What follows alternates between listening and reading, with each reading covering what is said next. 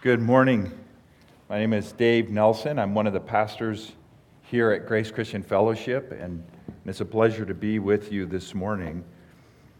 I've been here at the church for 11 years. Before that, I was a financial advisor for just over 9 years. And one of the books I read early on in my career as a financial advisor was a book by Peter Lynch. And Peter Lynch worked for Fidelity Investments from 1966 to 1990. And for the last 13 years of his business, he managed the Magellan Fund. And the Magellan Fund, he was able to do something that nobody had ever done before him. He had an annualized return of 29.3% per year for 13 years, which was more than double what the S&P 500 did during that same time. And so he was a phenomenal money manager. And he wrote a groundbreaking book in 1989 titled One Up on Wall Street. And this book really changed just how people looked at investing.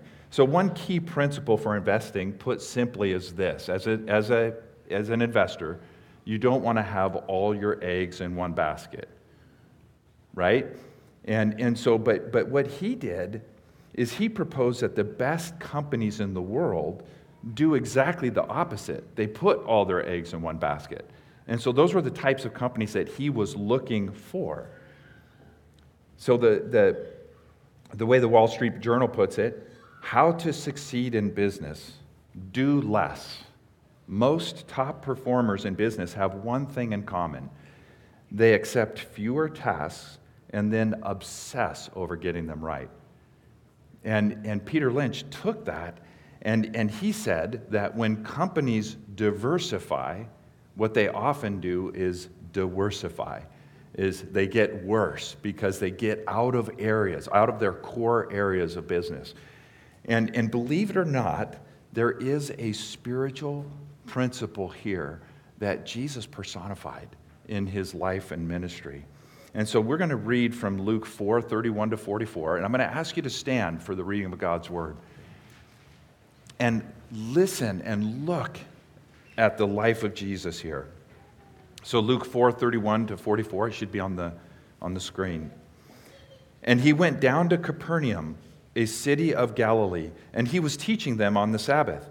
And they were astonished at his teaching, for his word possessed authority.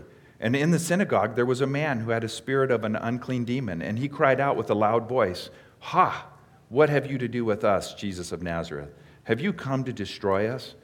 I know who you are, the Holy One of God." But Jesus rebuked him, saying, "Be silent and come out of him." And when the demon had thrown him down in their midst, he came out of him, having done him no harm. And they were all amazed and said to one another, "What is this word? For with authority and power he commands the unclean spirits, and they come out." And reports about him went out in every place in the surrounding region. And he arose and left the synagogue and entered Simon's house. Now Simon's mother-in-law was ill with a high fever, and they appealed to him on her behalf. And he stood over her and rebuked the fever, and it left her. And immediately she rose and began to serve them. Now when the sun was setting, all those who had any who were sick with various diseases brought them to him. And he laid his hands on every one of them and healed them. And demons also came out of many, crying, "You are the Son of God." But he rebuked them and would not allow them to speak, because they knew that he was the Christ. And when it was day, he departed and went into a desolate place. And the people sought him and came to him, and would have kept him from leaving them. But he said to them, "I must preach the good news of the kingdom of God to the other towns as well, for I was sent for this purpose." And he was preaching in the synagogues of Judea. This is the word of the Lord. You may be seated.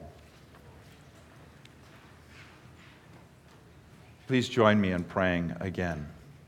Father, what a privilege it is to have your word in front of us, the very word of God.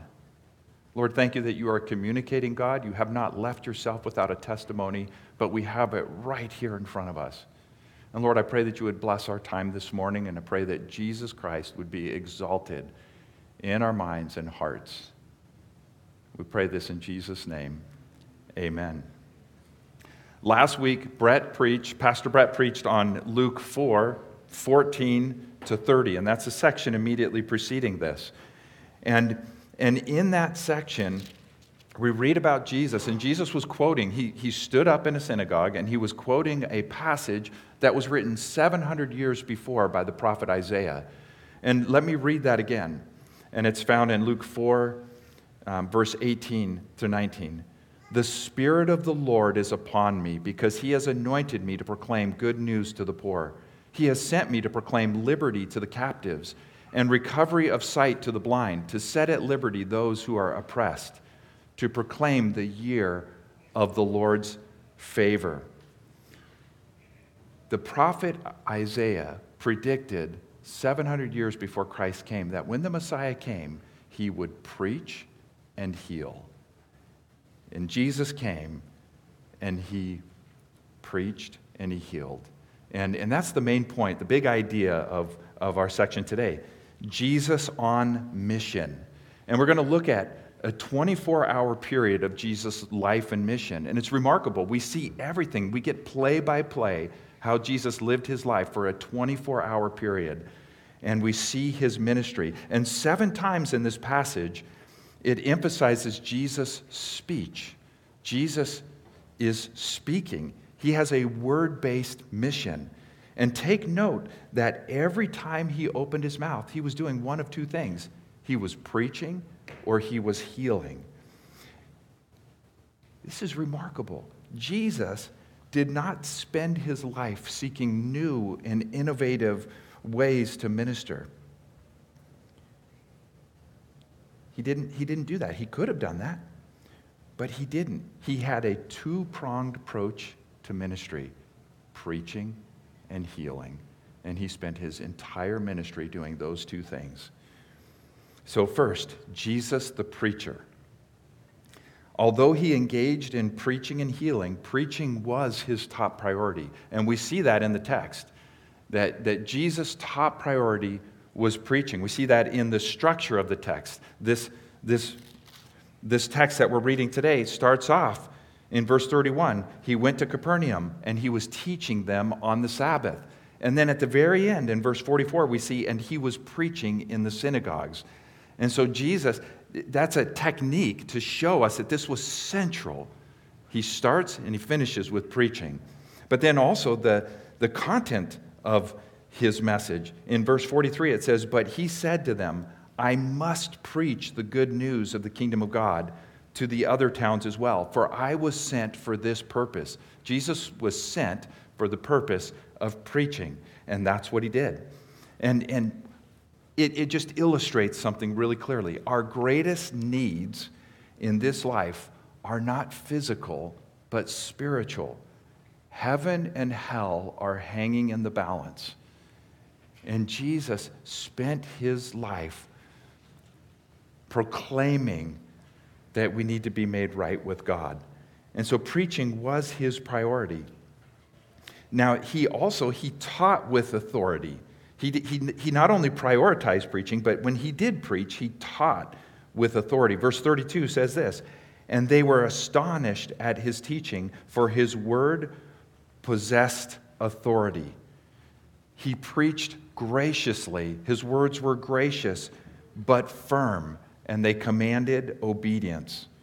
In other words, Jesus didn't come with tentative suggestions. He came with a message that was to be heard and obeyed. So what was his message? Jesus proclaimed the holiness of God and the fallenness of man.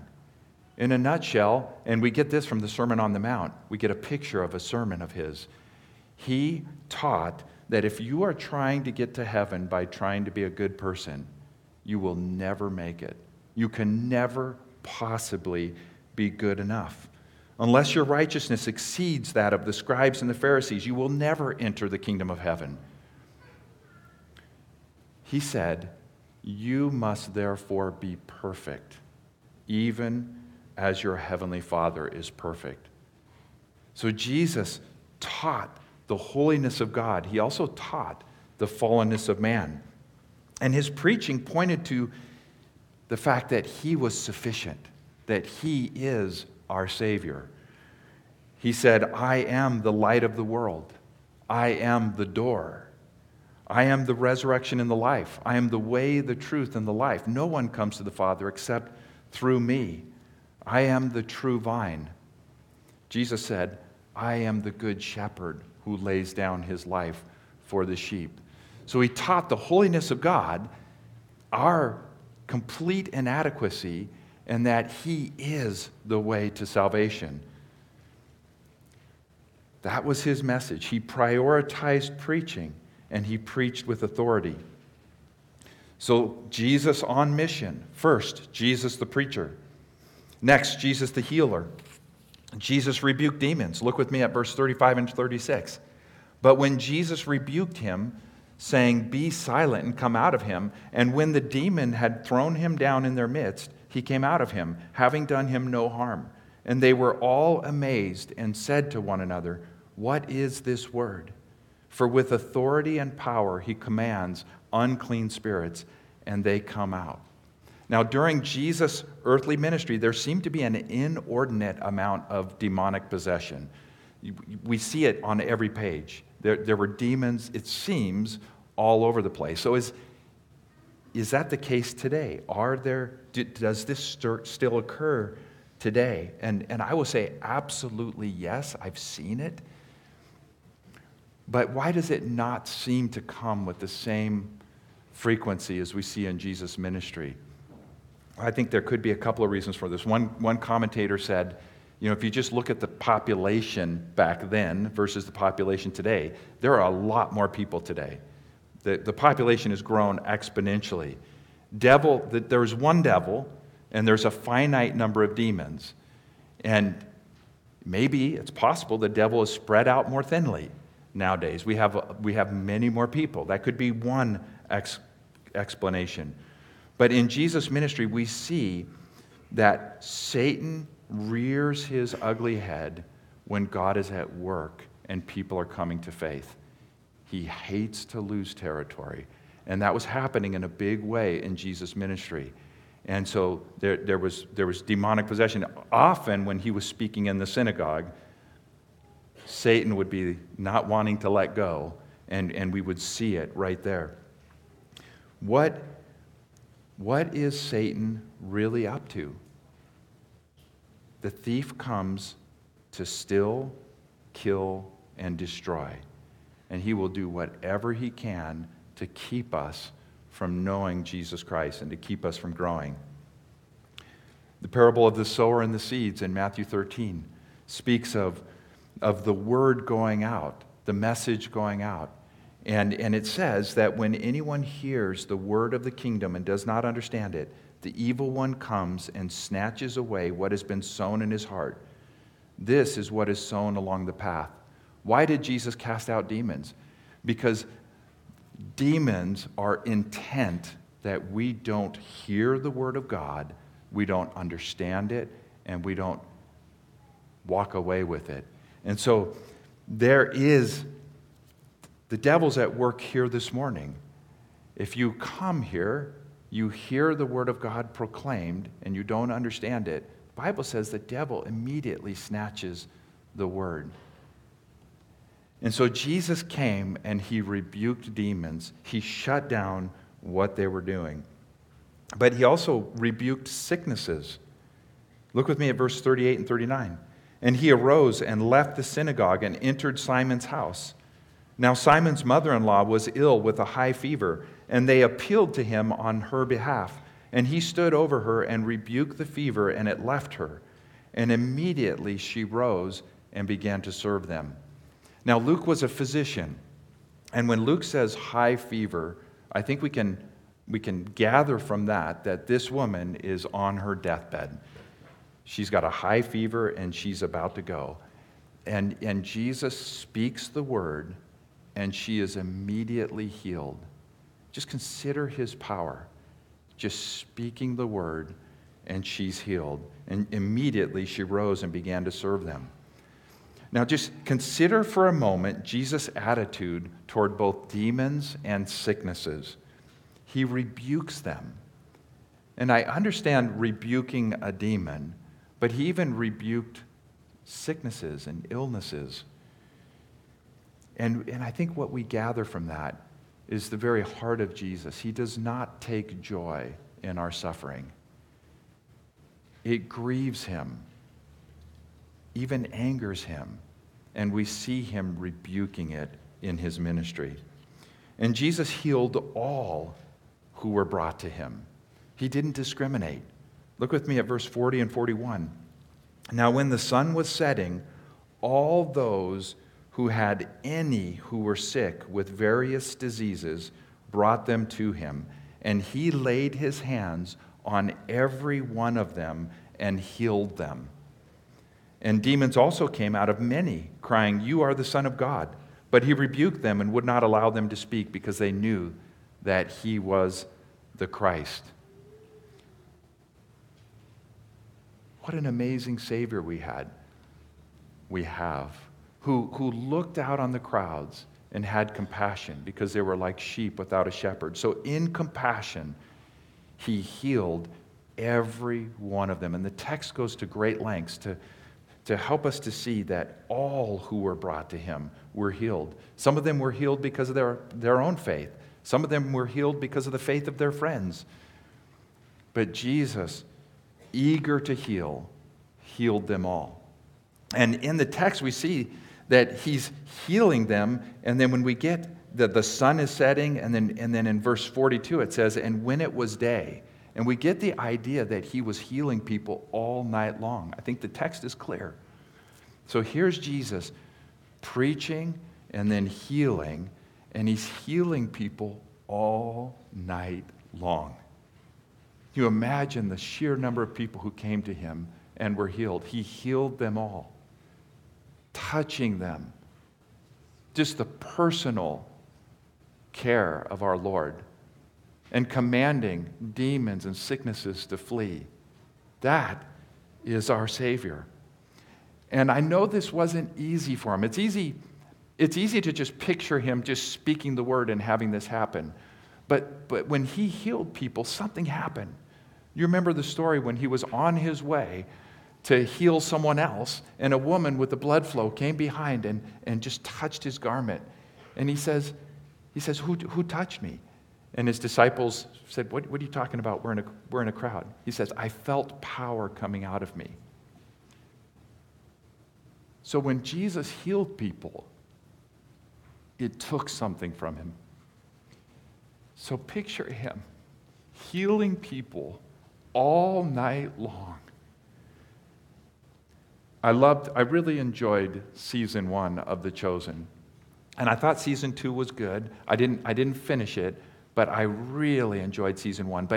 But in season 2, I think it was season 2, there's this scene of the disciples all sitting around a campfire, and they're talking, and they're kind of getting frustrated with Jesus because Jesus is off, next door healing people. And there's this lineup of people that just goes on, and Jesus just continues to heal them. And then at the end of the day, he kind of walks by. How many of you have seen that? He walks by and he's just exhausted. He looks like he's about to die, and he's just stumbling. And he smiles to the disciples and says, God bless, I got to go. And it takes everything he has to kind of get to a deserted place to sleep because he's so exhausted. So Jesus, when he was here on earth, he spent his time preaching and healing. And when he healed, it cost him. It cost him dearly. And I think that in that scene, it really depicts it well. So here's Jesus. He's healing all night long. Morning comes, and he departs to go to a desolate place. Jesus on mission. Jesus the preacher. Jesus the healer. so what? What does this have to do with me? And here's where I want to just spend a little time. And I want to suggest 3 areas that this has profoundly to do with us. And so I'm going to quote the Wall Street Journal again. How to succeed in business. Do less. Most top performers have one thing in common. They accept fewer tasks and then obsess over getting it right or getting them right. I want to shift that a little bit. How to succeed as a Christian. Do less. Mature Christians have one thing in common. They simplify their lives and center them on Jesus. They refuse to diversify and instead put all their eggs in one basket, and that's Jesus. So how do we do that? How do we put all our eggs in one basket? Number 1, we value preaching. Value the preached Word of God. J.C. Ryle was an Anglican bishop of Liverpool in the 1800s, and he warned the people to, quote, beware of despising preaching. Beware of despising preaching. In every age of the church, it has been God's principal instrument for the awakening of sinners and the edifying of the saints. The days where there has been little or no preaching have been days when there has been little or no good done in the church. Let us hear sermons in a prayerful and reverent frame of mind. And remember, they are the principal engines which Christ himself employed when he was upon earth. So he was looking at this section, and J.C. Ryle is saying, do not despise preaching. Now, why in the world would we despise preaching? But sometimes it almost seems counterproductive. How do we despise preaching? I think we despise preaching by not listening intently to it, as if your very life depends on it, on hearing the Word of God proclaimed. This wasn't just Jesus who did this. You know, the apostles after him had problems that surfaced in the church. And you know what they said? They said, it is not right that we should give up preaching the Word of God to serve tables, but we will devote ourselves to prayer and the ministry of the Word. The disciples, what did they do? They centered on preaching. And they planted churches that would center on preaching. Do not despise preaching. And you might say, that's great, but I would be more excited if it was Jesus preaching. And this morning it happens to be Dave Nelson. Understandable. But know this, that Paul's preaching was not flashy. There was nothing exciting about Paul's preaching. Paul said himself that I came to you in weakness and fear and trembling, so that your faith wouldn't rest on man's power, but on God's Spirit. Do you know what the people said of Paul, the Corinthians? They said, his letters are weighty and strong, but his bodily presence is weak, and his speech is contemptible or of no account. Do you know the people, can you imagine? I would never come back again if you said that about me. So thank you for not saying that. But that's what they said about Paul. And yet Paul faithfully preached because he understood that preaching is God's instrument for change in the world. We must not despise preaching. You know, the Bereans in Acts chapter 16, I believe, or 16 and 17, they listened to the word, and you know what? They weren't listening for warm and fuzzy feelings. They were listening and saying, is this what the Bible really says? And that was their measure. Not how do I feel or am I super excited, but is this true? Is what is being said, is this is this the truth from the Bible? And they just made sure that it was true and accurate. And I think we live in such an entertainment society that we are often looking to be wowed. But that's not how God typically works. He works through faithful preaching week after week after week, just opening up what the Bible teaches. And lives are changed. Preaching that exalts the holiness of God and our fallenness. We fall short. Preaching that points to the sufficiency of Christ for everything. You think you can be a good enough person? You cannot. Your good works will damn you to hell if you're trusting in them. What do we trust in? The perfect work of Christ. We see it right here in Luke chapter 4. We see it everywhere. Jesus obeyed perfectly. It was God who said, "This is my beloved Son in whom I am well pleased. Listen to him." Jesus lived for our righteousness, and then he died a bloody, gruesome death for our judgment. We deserve to be judged. Jesus was judged in our place. Now, what does this do in the life of a church? It does two things. One is it brings salvation. Do you know that the church is full of people? And I was this way for 17 years. I know it well. Full of people who might be able to check the boxes. Yes, I believe there's a God. Yes, I believe there's a Savior. Yes, I believe he died on the cross and rose again. I could say all those things. I can honestly say I've never doubted that in my life, even as a pagan. I believed those things were true. But I wasn't surrendered to them. And the Bible describes a time in Jesus' Sermon on the Mount that many will come to him on that last day and say, "Lord, Lord, Lord, Lord, we were there with you. We sat in your presence. We ate with you." And he'll say, "I never knew you. Depart from me, you workers of iniquity." So do you know it's possible to come to church every day of your life and yet be damned to hell? Preaching, the Spirit of God works through preaching to bring conviction. Oh, I'm not right with God. I need something more than just lip service. And that happens week after week in the church. With fear and trembling,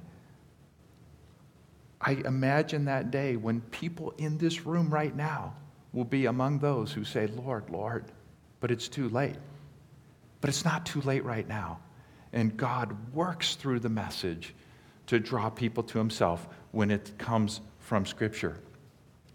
So what is the result of not spectacular preaching, but just faithful preaching? Salvation. Salvation. What else? Sanctification. You know, the Bible says that as we behold the glory of Christ, we become like him. So you know what happens week after week as we contemplate and look at Christ together? We become more and more like him. You know, often, very little happens in one sermon. But the sum total of week after week after week, 5 years, 10 years, and then decades pass, is that we become more like Christ. And it's just like eating food. We don't necessarily often see these huge jumps, but over time, you're nourished and you become more like Jesus. So, salvation, sanctification are the result of preaching in the church. But also, so value preaching, but also value evangelism. Oh, God, help us to value evangelism. The greatest need our country is facing today is not physical, it's not political, it's not social. It's not at all any of these things. These things are nothing. The greatest need facing us today is spiritual. People are on a fast track towards spending an eternity in hell. The Bible's really clear about this, and Jesus spoke about this more than any other thing. Well, Romans 10 says, everyone who calls on the name of the Lord will be saved. How then will they call on him in whom they have not believed? And how are they to believe in him of whom they have never heard? And how are they to hear without someone preaching? And it's obvious that this morning my task is to preach. Normally, week after week, Pastor Brett preaches.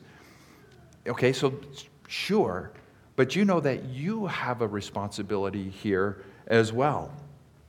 In Acts chapter 8, the church was being persecuted, and it says the apostles stayed and the church was scattered. And it says, now those who were scattered went about preaching the word. Who is that? That's the congregants.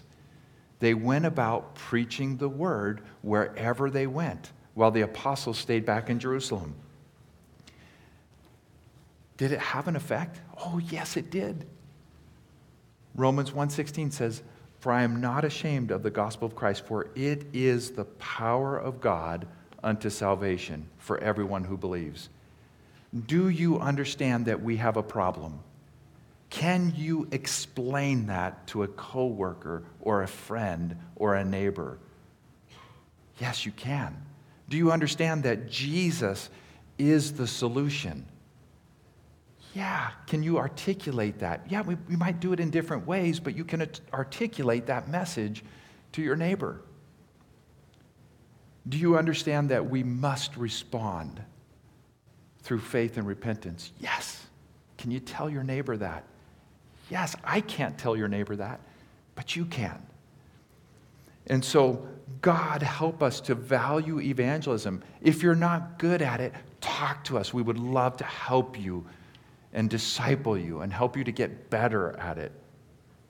Value preaching, value evangelism, and lastly, value healing. And this is where we'll end.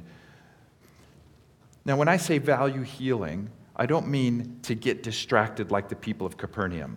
Now, the people of Capernaum, now just the page before, earlier in Luke, we see the folks in Nazareth. And here's how they responded to Jesus preaching. Jesus preached to them, and they grabbed him, and they tried to throw him off a cliff. That was their response. Not good.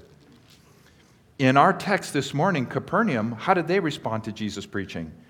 Well, it says that at the very end, it says, and the people sought him and came to him and would have kept him from leaving them. But then he says, I must preach. This is why I came. So what was going on? Their problem was that they were valuing healing and their physical needs more than they were valuing Jesus' message that he was preaching to them. And he later condemned them in Luke, and we'll get there. But he condemned them. So, value healing, not to the exclusion of our spiritual problems in preaching. And we have a tendency to do one or the other. We either are so excited about what's happening in the physical realm, and that's a danger within the charismatic church. They often major on the healing. But in Reformed churches like ours, we have a tendency to go to the other side and just ignore it. What did Jesus do? He preached and he healed. It matters. It's important. Don't get distracted like the people of Capernaum. But don't throw the baby out with the bathwater. Jesus healed. Now, does Jesus heal everybody? No, he doesn't. But he gives us just what we need to serve him. Remember Paul with the thorn in the flesh. Paul pleaded with him to take that thorn away. We don't know what it was, maybe some kind of physical ailment. But he pleaded with him, and he said, no, I'm not. My grace is sufficient for you, for my strength is made perfect in weakness. Sometimes God allows us to suffer. This is kind of like a boot camp, and sometimes life is hard, but it's temporary, and it draws us closer to him in very, very unique ways. But sometimes it is his will to completely remove whatever it is you're suffering from physically. And I just want to say, again, don't be like Capernaum where you're just focused on, give me my health or I'm done. But don't be like we often are, where we just ignore that stuff and we just move forward. value healing. You know, there's a mechanism for that in the church. And many people, it's kind of a unique verse, but in James 5 it says, is anyone among you suffering? Let him pray. Is anyone cheerful? Let him sing praise. Is anyone among you sick? Let him call for the elders of the church and let them pray over him, anointing him with oil in the name of the Lord. And the prayer of faith will save the one who is sick, and the Lord will raise him up. And if he has committed sins, he will be forgiven. Therefore, confess your sins to one another and pray for one another that you may be healed. The prayer of a righteous person has great power as it is working. Value preaching, value evangelism, and value healing. Please let us pray with you. We'd love to pray with you today.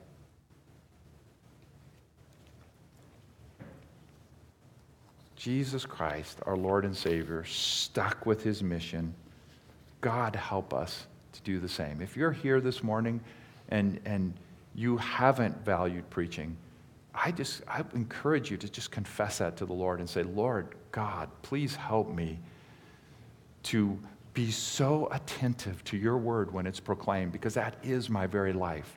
God, help us to take seriously what God takes seriously. And maybe you're here and you've had opportunity after opportunity to share the gospel, but you just don't tell anybody about Jesus. I would say repent. Ask God for help. Ask him to make you so excited about this message that it naturally comes out when you're with people. I'm not saying be obnoxious, but I am saying tell people about what is most significant in your life. And healing. Let's pray that this be a place where people are healed of sicknesses. God still works that way today. I'd love to see more and more. And I've seen some of it, and it's unbelievable. Let's pray that God would make this a place of spiritual and physical healing. Please pray with me. Father, we thank you for your word. Lord, we thank you for Jesus. What an incredible Savior we have. Oh, God, we want to be more like him. We just pray that you would be at work in our midst in powerful ways. We pray this in Jesus' name. Amen.